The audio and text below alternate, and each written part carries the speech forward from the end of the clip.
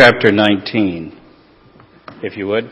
I will bring the first message, as we've been doing the last few weeks, and Pastor Gary will bring the second message for you this morning. I begin looking at Luke chapter 19, the presentation of Jesus. So as we celebrate Easter, or Resurrection Sunday next week, we talk about the resurrection, but what happened, what led up to the resurrection? Why did the resurrection have to come? And before Easter Sunday came the promises and the prophecies of salvation and judgment and cleansing and restoration. And that's what we want to look at this morning. I'm not really a fire and brimstone kind of preacher, but this morning it's a fire and brimstone kind of sermon. In Luke chapter 19, Jesus presents himself. The title presentation, won't be looking at the whole chapter, only a couple of sections. But he presents himself first, in the first 10 verses, in the story of Zacchaeus, as a saving seeker to the lost and destroyed. The next section, he presents himself as a master and king of all things to whom we must give account. The next section, he presents himself as a lowly and humble Lord, worthy of exaltation and praise. And then the last section, which I'll look at as well, he presents himself as a cleanser and restorer, cleansing of all that is evil, and a renewer and a restorer of everything unto perfection, unto eternal life. So I'd like to look at the two bookends, the first portion about Zacchaeus, but it's not really about Zacchaeus, and the last section, verses 41 through 48. So first of all, we see that chapter 19 is representing, as we can tell, the two ends of man. Some commentators have said, and I agree, that the whole Gospel of Luke could be put into one verse. One verse. It's chapter 19, verse 10. You know the story of Zacchaeus, so we'll finish. You already know that. So what does Jesus say at the end of the story of Zacchaeus? He said in verse 10, Jesus said to him, "Today salvation has come to this house, because this man too is a son of Abraham." And verse 10, "For the Son of Man came to seek and to save what was lost." Now, in our English versions, again, it comes across so simply, and not often with the full power, like Jonathan was mentioning today in his Sunday school class. What does that verse mean? It's rich. It's powerful. And in this context, we're going to see the seriousness of what is required of us. Jesus came to seek. He's a seeker.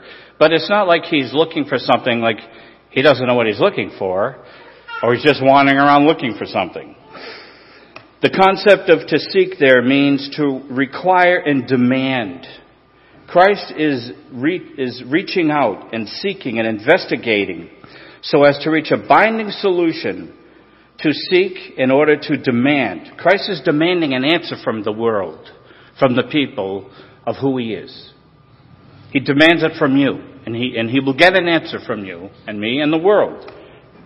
He has his answer, and he'll get his answer. Christ is demanding an answer from all men. Literally, it says after that he is looking to save that was lost. Literally, it's saying that he wants to save that having been lost. All of man is lost. It doesn't mean he's wandering around again looking for someone saying, "Oh, excuse me, are you lost? Can I help you find your way?" No, it doesn't mean that. Actually, to save means to preserve and to rescue. The word there for saving means to deliver out of danger and into safety. To rescue from destruction and to be brought into divine safety. To rescue from danger and to bring safely forth. So principally it's used of God rescuing believers from the penalty and the power of sin and into his protection and safety. What is your legal status today before God? That's what I'd like to ask you today. What's your legal status? Meaning, are you delivered out of safety, or are you still in a state of destruction? Because that is the way Jesus is describing it, you'll see. What is your legal status? You're not waiting to get to the pearly gates. You're not waiting to... So many in the world today who don't know Him live like this. I hope when I die and I go stand before my Maker that He looks at me and sees that I've done good enough that maybe He'll let me into heaven. What a horrendous way to die. But that's how most of our world lives. The sad thing is it's already decided for them what's going to happen. It's already decided. And it's this. Destruction is waiting all men until they are saved out of it. John in his gospel, we all like to talk about John 3:16, but John 3:18 says that whoever does not believe in Him is condemned already. Not waiting to be condemned right now. In other words, the world is really men walking dead. Spiritually dead. Men and women walking dead. We were walking dead before He delivered us out of destruction as we put our faith in Him. And He called us out of that destruction. There's really two kinds of people in the world. Those that are saved out of destruction and those that are still in it. Those waiting the culmination of that fullness of destruction in an eternal hell, which is uncomfortable. There are two types, Gary mentioned one time, those who die in their sins and those who die forgiven of their sins.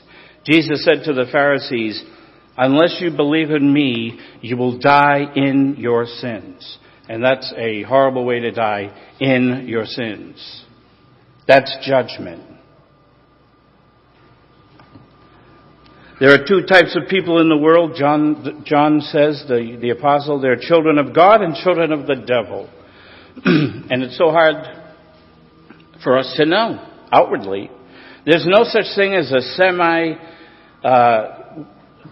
man of destruction, semi-righteous, semi-wicked. I'm not talking about our daily life. I'm talking about our legal status before God. There's no gray areas with God. When the angels come, who are the harvesters of this age, Jesus said, there'll be no wondering. The angels won't say, well, this one is a good fish, bad fish. This one is a goat. This one is a sheep. Do you know? The angels will know. They're the harvesters. They come. And there's no partiality with them. The angels will know who's the sheep, who's the goat, and they know who to pick and who to leave behind. For judgment, we have to be rescued out of that. The word lost, by the way, when he says to rescue, he seeks to save those. Lost means having been lost now into a state of destruction. One of the definitions is this: persisting and resultant death, being viewed as certain to destroy, fully destroy, cutting off entirely, permanent, absolute destruction. So when we say someone's lost, it comes across as, oh, they're lost. No, it means they're destroyed. As a matter of fact, the original word there in the Greek language is the word we get for the word named the devil. The devil in Revelation is called Apollyon, which means the destroyer, right? This word here for lost is the root word for Apollyon, meaning to be destroyed, to go into destruction. To die with implication of ruin, another definition, by experiencing a miserable end. Jesus spoke often of hell. Often. He spoke of it as a place where the worm never dies, the fires never quench. A place where there's wailing and gnashing of teeth. A place of eternal fire. A separation of two groups. He came to die for the penalty of His people. And this has been consistent through the Bible. He is holy. We have sin. We are set apart for destruction until we are rescued out of the destruction. And only He can take us out of that pit. We don't like to think of hell. Who does? But that's our destiny. The destiny is eternal life of all men. It's appointed on all men to die once, but after this, the judgment. God is the great separator. And Jesus spoke of this coming judgment. And notice that He came first, foremost, to the lost sheep of the house of Israel. And then secondly, unto the world at large. These prophecies speak of coming to the people of Israel and unto the world. Now go to the end of chapter 19 and start with verse 41. I'll read it with you.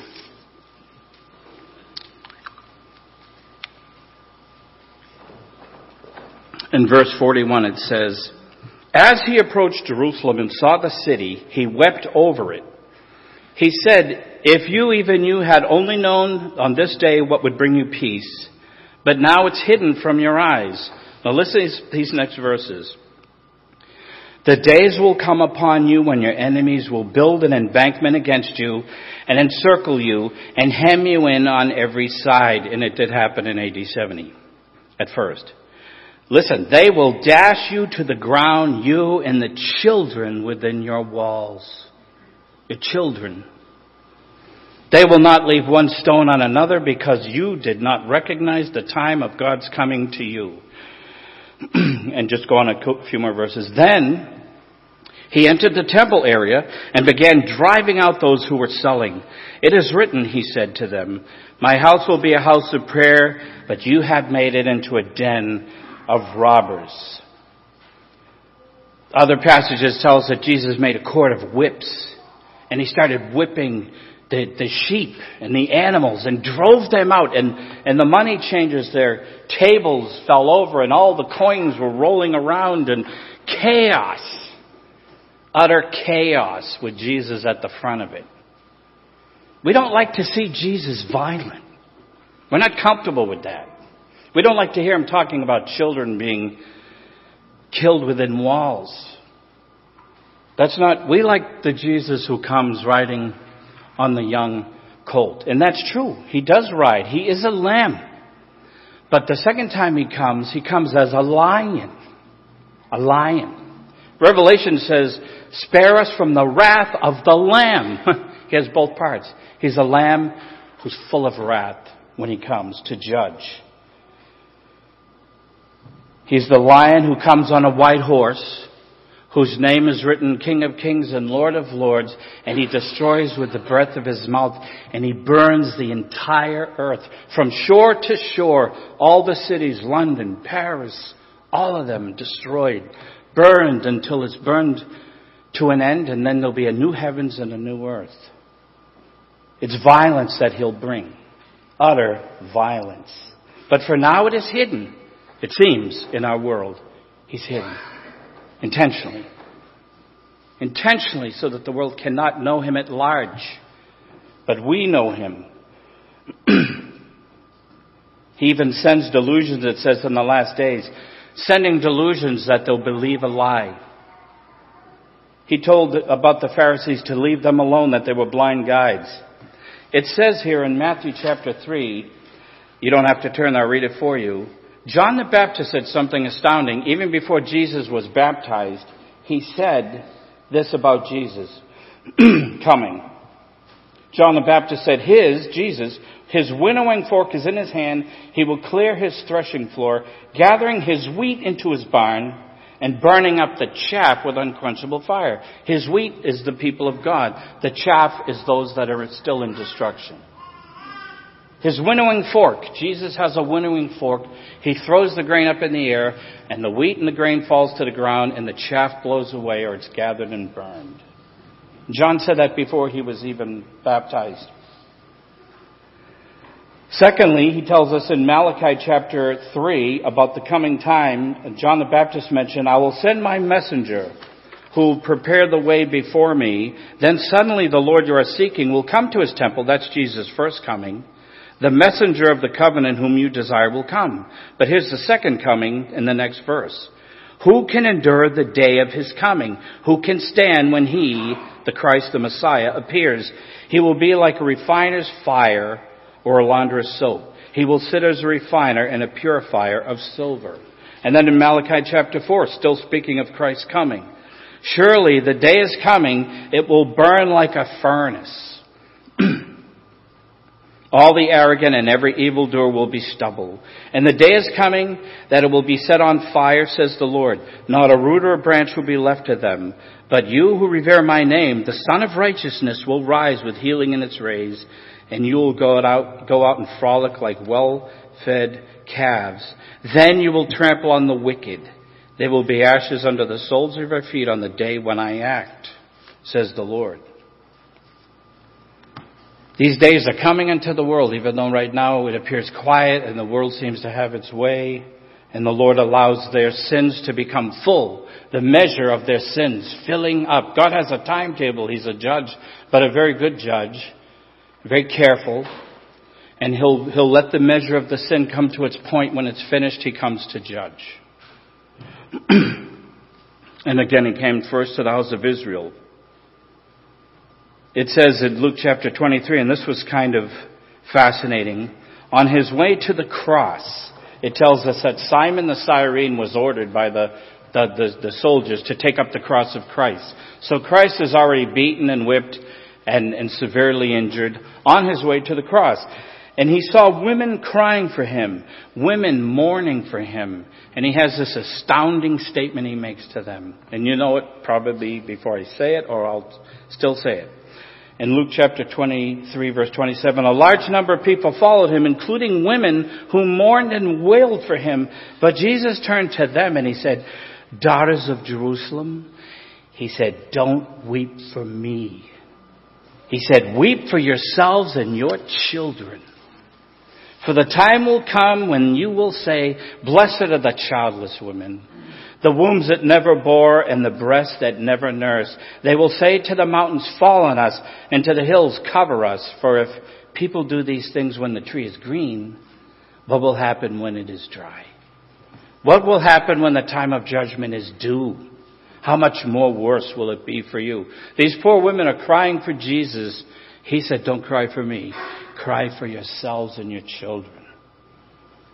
It's coming. It came. It came and it's coming. As a matter of fact, I'll close with this passage in Acts 3, verse 18. It doesn't end at the cross. It didn't end at the resurrection. It doesn't end at the ascension. It won't end until he comes back, and his time is his time. Listen to what Acts 3, Peter said. Speaking of the death of Christ, Peter said this in Acts chapter 3. This is how God fulfilled what he had foretold through all the prophets, saying that his Messiah would suffer. Repent then and turn to God so your sins may be wiped out and the times of refreshing may come from the Lord, and that he may send the Messiah. That's the second time now. He may send the Messiah who has been appointed for you, even Jesus. Heaven must receive him. Heaven must receive Jesus. He's at the right hand of the Father now, but present with us, in this Holy Spirit.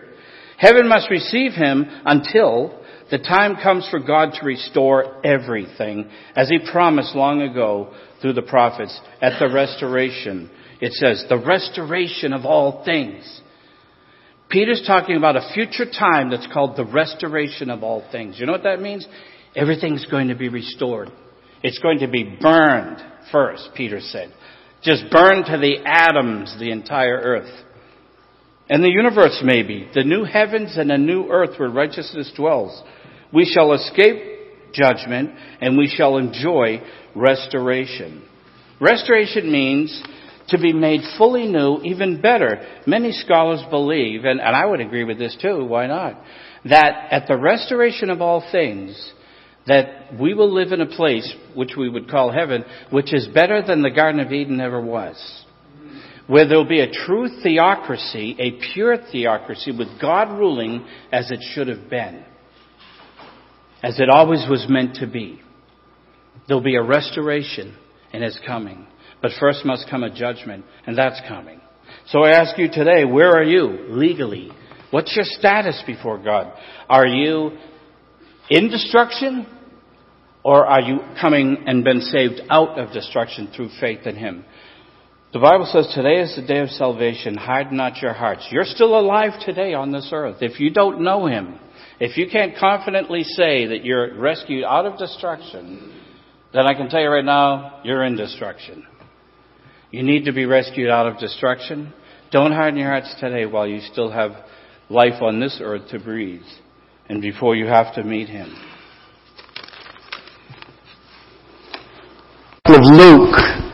Luke chapter 22. Let me remind you that we've been taking some snapshots of Jesus as he makes his journey to go ultimately to the cross, to the grave, and then to the throne in resurrection power. What a story. There's no story like the gospel in all of human history. All the literature that men have written or read, nothing can compare to the gospel story. Turn with me now to Luke chapter 19, chapter 22, verse 39.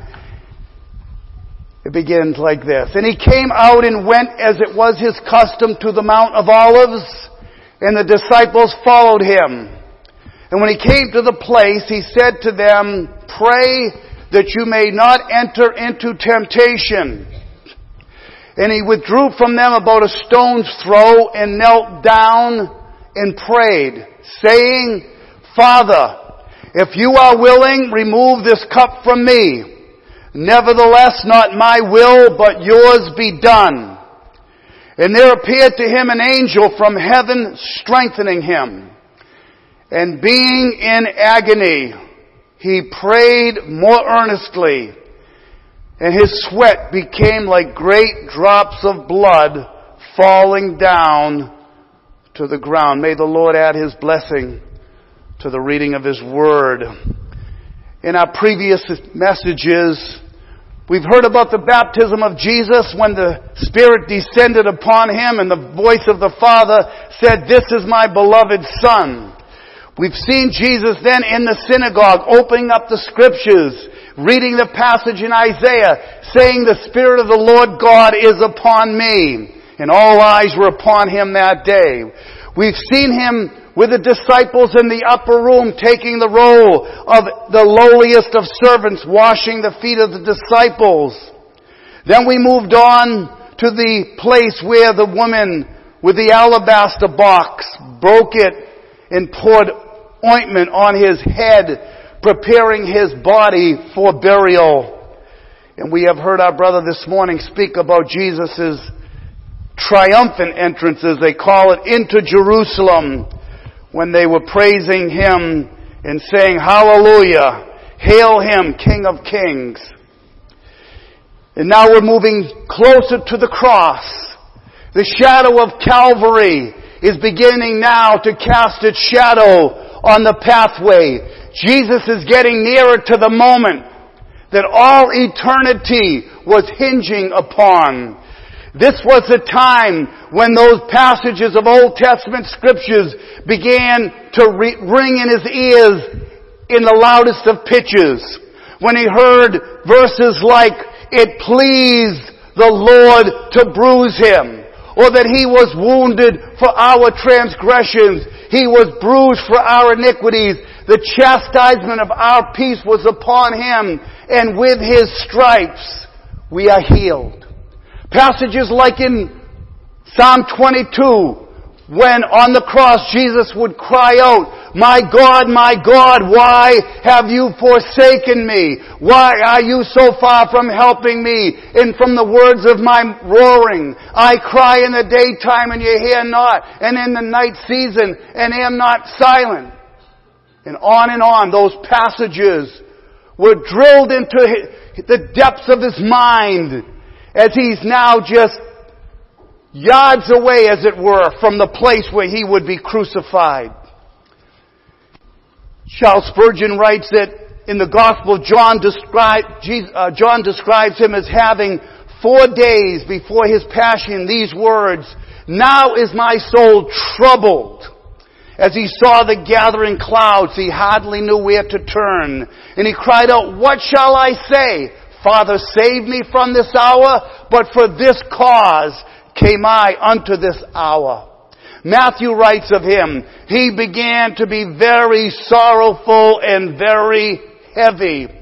What a thought, my brethren, that our blessed Lord should be driven to the very verge of distraction by the intensity of his anguish. Matthew represents the Savior himself as saying, "My soul is exceedingly sorrowful, even to death." encompassed, encircled, overwhelmed with grief. He was plunged head and ears in sorrow and had no breathing hole. Sin leaves no cranny for comfort to enter, and therefore the sin-bearer must be entirely immersed in woe. Mark records that he began to be severely amazed and to be very heavy. Amazement like that of Moses when he exceedingly feared and trembled. O blessed Savior, how can we bear to think of you as a man astonished and alarmed? Yet, it was even so when the terrors of God set themselves in array against you. Luke uses the strong language, quote, being in an agony.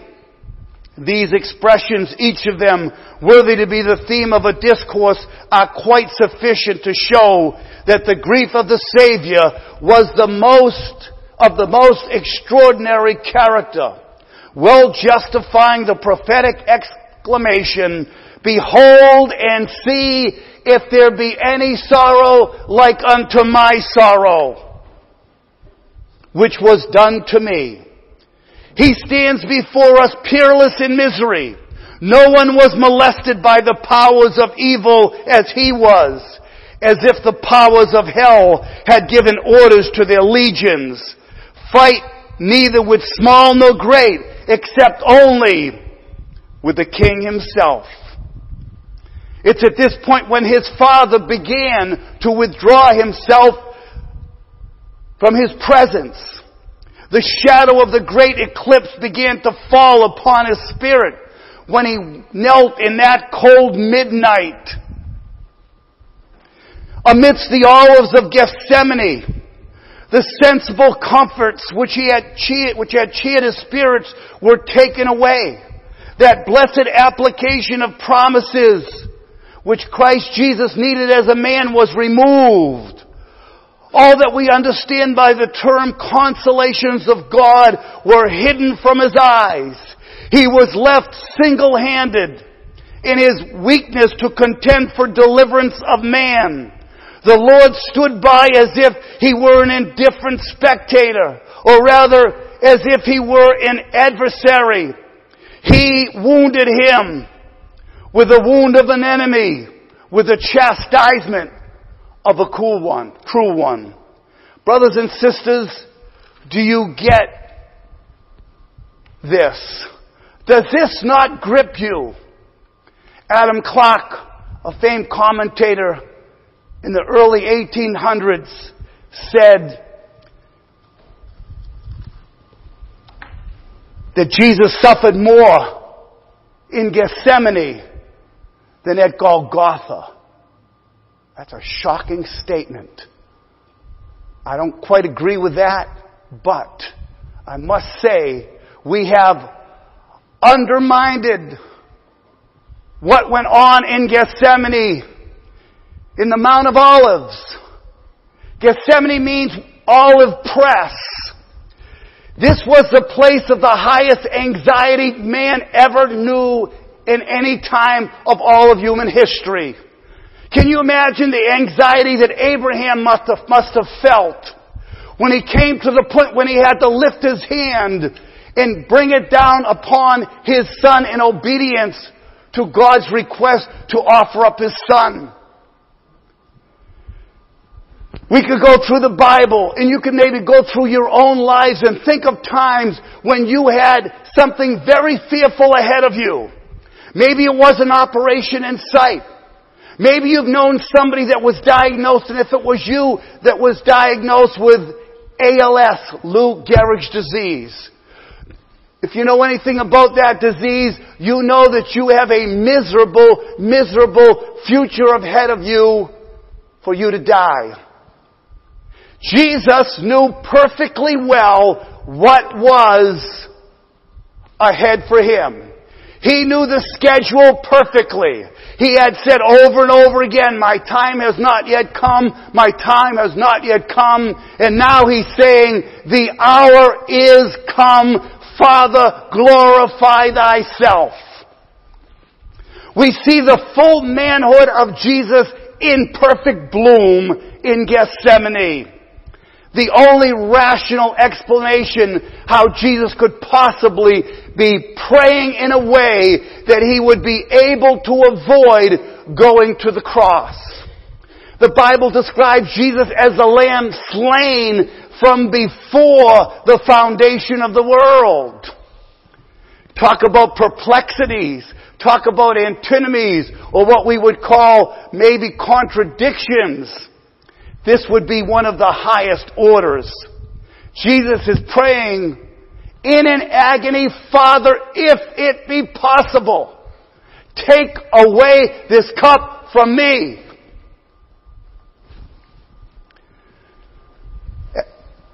Spurgeon says that he believes that the atonement was going on in Gethsemane. Another statement that could be questioned as well. But nevertheless, I appreciate commentators like Clark and Spurgeon and others that have zoomed in on Gethsemane that we seem to pass over oftentimes. And this is why during this Easter season, it is good for us to visit the Mount of Olives and to behold the Lamb on his knees, on his face, on the ground, sweating drops of blood to the ground. No punctured wounds, no stabbings, no spear going through his side. Explain to me, medical world, how it's possible.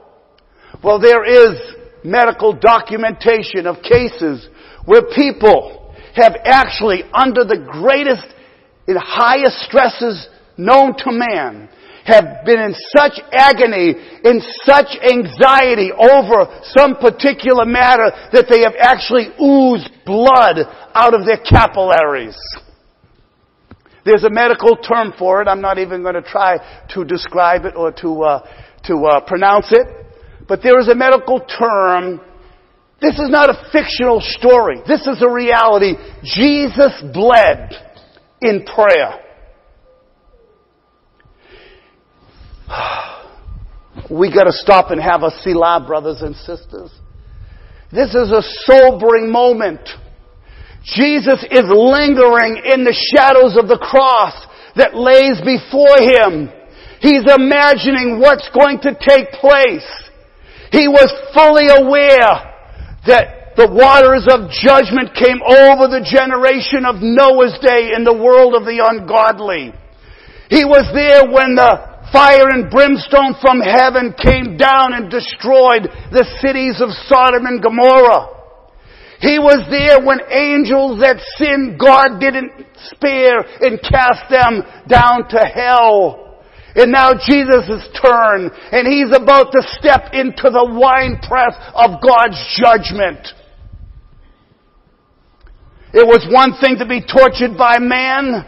It was one thing to get nails in his hands, crown of thorn on his head, his beard plucked from off of his face, a spear piercing his side, stark naked, many commentators believe.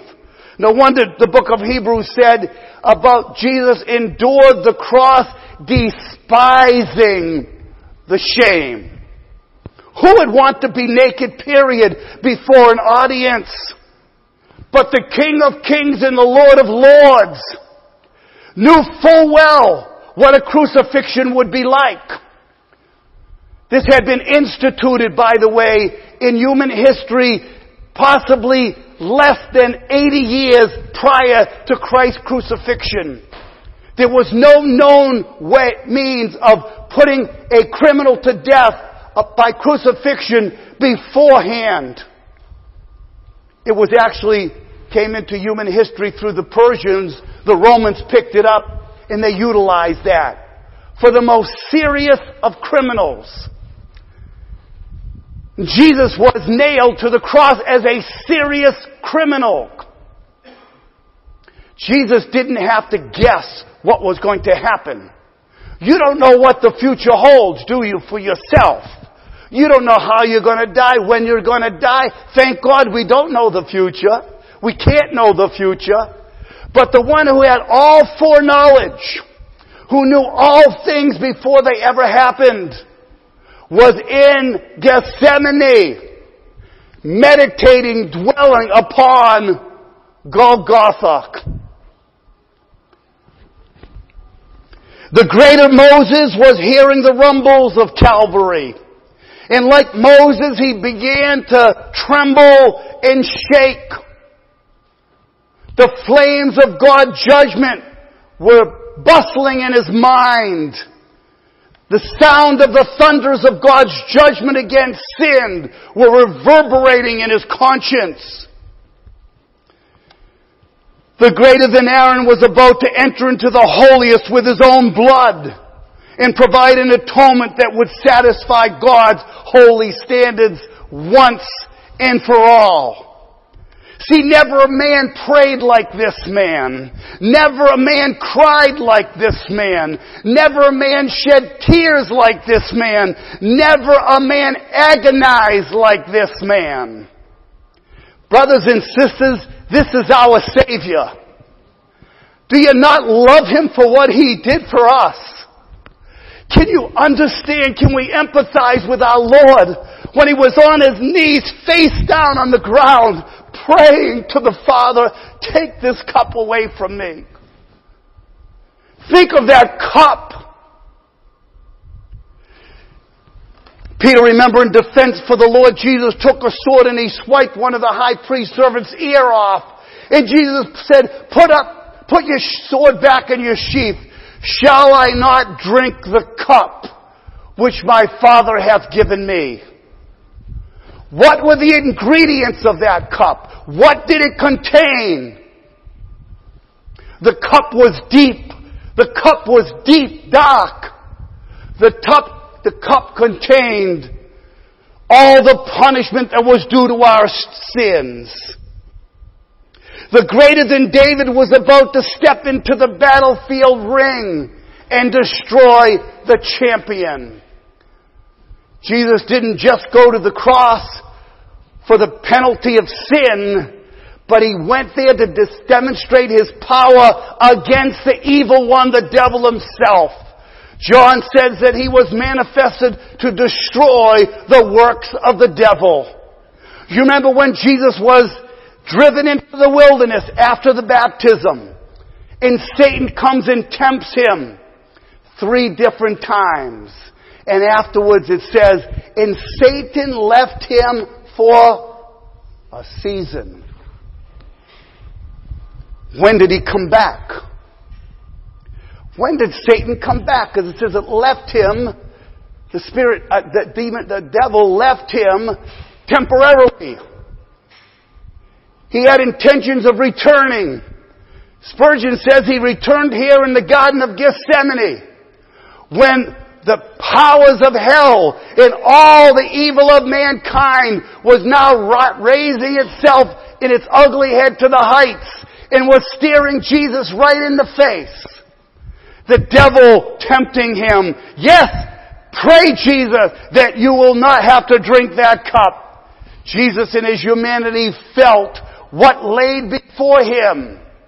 If He didn't pray a prayer like this, we would never understand the humanity of Jesus the way it ought to be understood. He was 100% man. And there's no one that doesn't fear not only dying, but the manner in which He would die. Can you imagine what it must have been for martyrs who knew and saw maybe the martyr before them go to the guillotines, or to go and be burnt in a stack of wood live, or to be drowned, nailed to a post and put on the shore as the waves comes up and the tide rises and the water overflows the head and drowns the victim. Jesus was the martyr of martyrs. He suffered beyond description. He has 3 of His disciples with Him. They had been with Him on the Mount of Transfiguration. They saw His glory. They saw Him transfigured before their eyes. What a sight that must have been.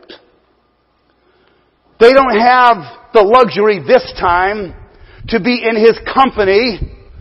It's as if Jesus was saying, this is beyond your capability of understanding. You will not grasp it. They did not hear the prayers of Jesus in Gethsemane. Praise God, you and I get to go in that closet and hear the secrets of Jesus' communion and correspondence with His Father in heaven. The cup was filled to overflowing. The cup was spiked with our sins. The cup was deep in the dregs of darkness. It contained the crushed iniquities of our lawbreakings, all contained in that cup. Father, if it be possible. Brothers and sisters, He's praying in an agony. It says in the book of Hebrews that He offered up prayers and supplications with strong crying and tears unto Him that was able to save Him from death. Praying with strong crying and tears. What is strong crying? How many of us have cried before God to answer prayer? I've been with some of you when tears have been shed over losing a loved one or wishing for a reversal. Some people have prayed that God would resurrect their loved one. Jesus prayed with strong crying and tears. Brothers and sisters, we are all moved by the cross, and rightfully so. When we see Christ on Calvary and we think, what manner of man is this? The King of Kings and Lord of Lords, suffering the wrath of God and darkness falling upon Him, spit upon and mocked and jeered. Our hearts are moved.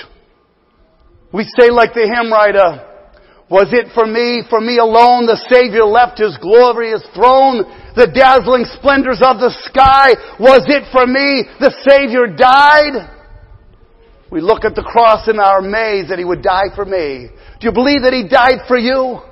Do you believe that when He said, Father, take away this cup, that your sins were the contents of that cup?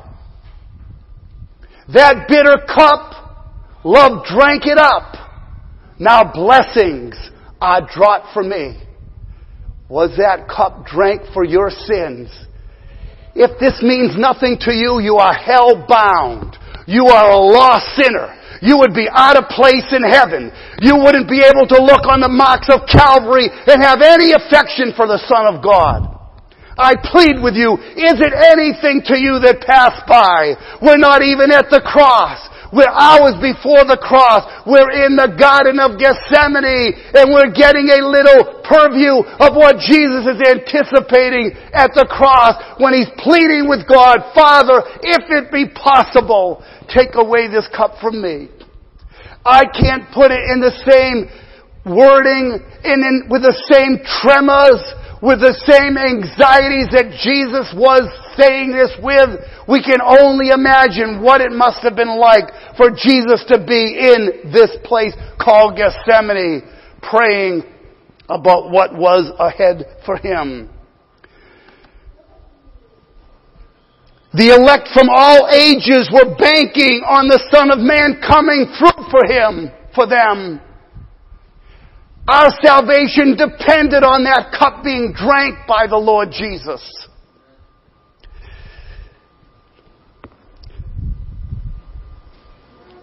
The weight of our sins were being loaded on the shoulders of our mighty Samson, who was about to break the bars of hell that held us captive in bondage and to send us on our way to the promised land. What an hour. What an occasion. Jesus said, this is your hour in the power of darkness. The guilty ones were waiting in the cities of refuge. that were chock full, waiting for what? The high priest to die. Do you remember that? Reading it in Joshua and in Numbers and Deuteronomy. When a man committed a murder,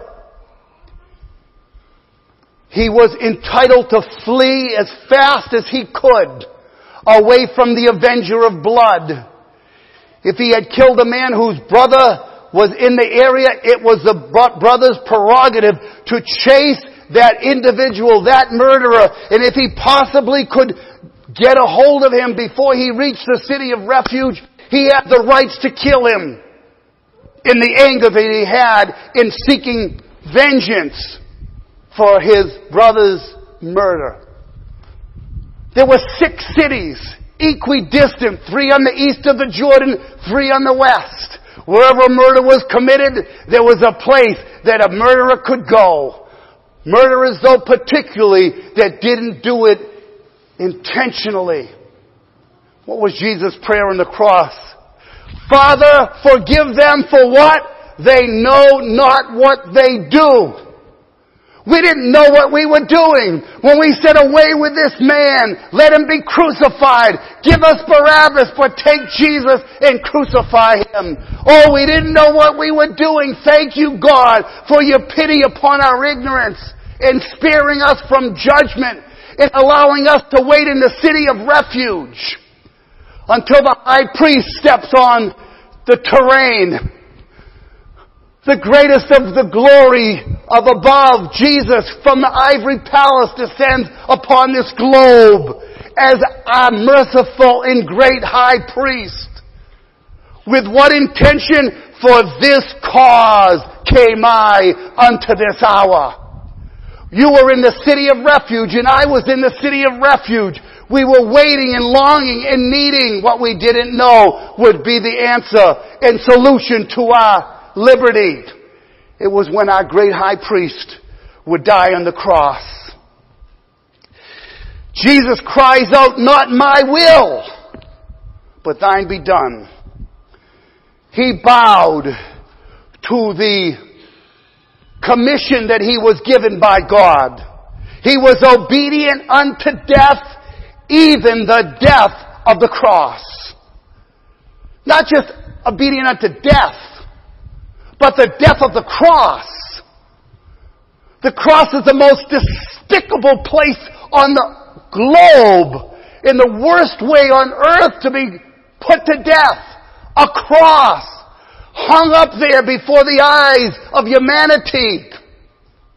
We wear the cross on our necks, and I have no problem with you doing that. But let's remember what that cross really stands for. We know from what Jesus prayed what intensity was involved in the crucifixion for Jesus himself. We'll hear more about that, I'm sure, on Friday. The hymn writer said himself he could not save. He on the cross must die. Or mercy cannot come to ruin sinners nigh.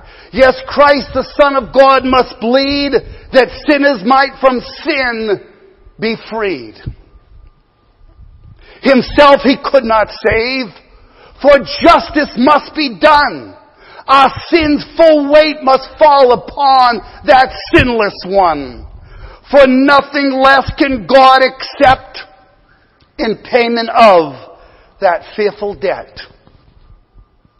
No wonder we go back to the cross and we sing, Man of sorrows, what a name for the Son of God who came, ruined sinners to proclaim, hallelujah, what a Savior. Father, not my will, my human will be done, but thine. Thank you, Jesus. Thank you for obedience. Thank you for taking the commission from God the Father in fulfilling the great command to die as a substitute for guilty sinners like you and I. Guilty, vile, and helpless we, spotless Lamb of God was He. Ruined sinners can it be? Hallelujah! What a Savior. Do you appreciate my Savior? Do you appreciate your Savior? Do you appreciate the Lord Jesus? Can you give Him an amen, brothers and sisters? Oh man, no wonder the hymn writer said, He demands my heart, my life, my all. What an offering that was presented to the Father. Jesus knew the magnitude of this offering of sin, for sin. He sweat great drops of blood. This is beyond description. This is, brothers, a place where we must stop and pause. We must go up to the Mount of Olives with Him, and we must hear the breathings. We must put our ear on His bosom and hear the heart of the Lord Jesus when He cries out these prayers. It was for you and I, brothers and sisters. We were the reason why the cup was what it was, full.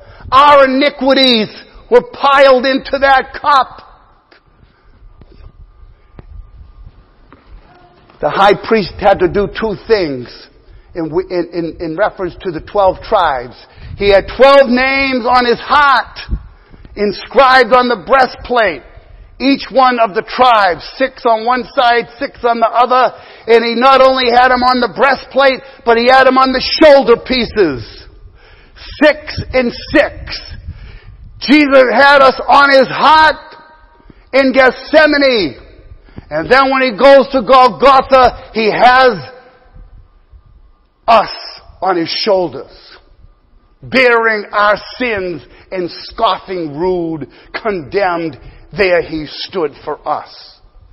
No wonder the hymn writer says, Gethsemane, lest I forget, and there thy conflict see, thine agony in blood like sweat, and not remember thee.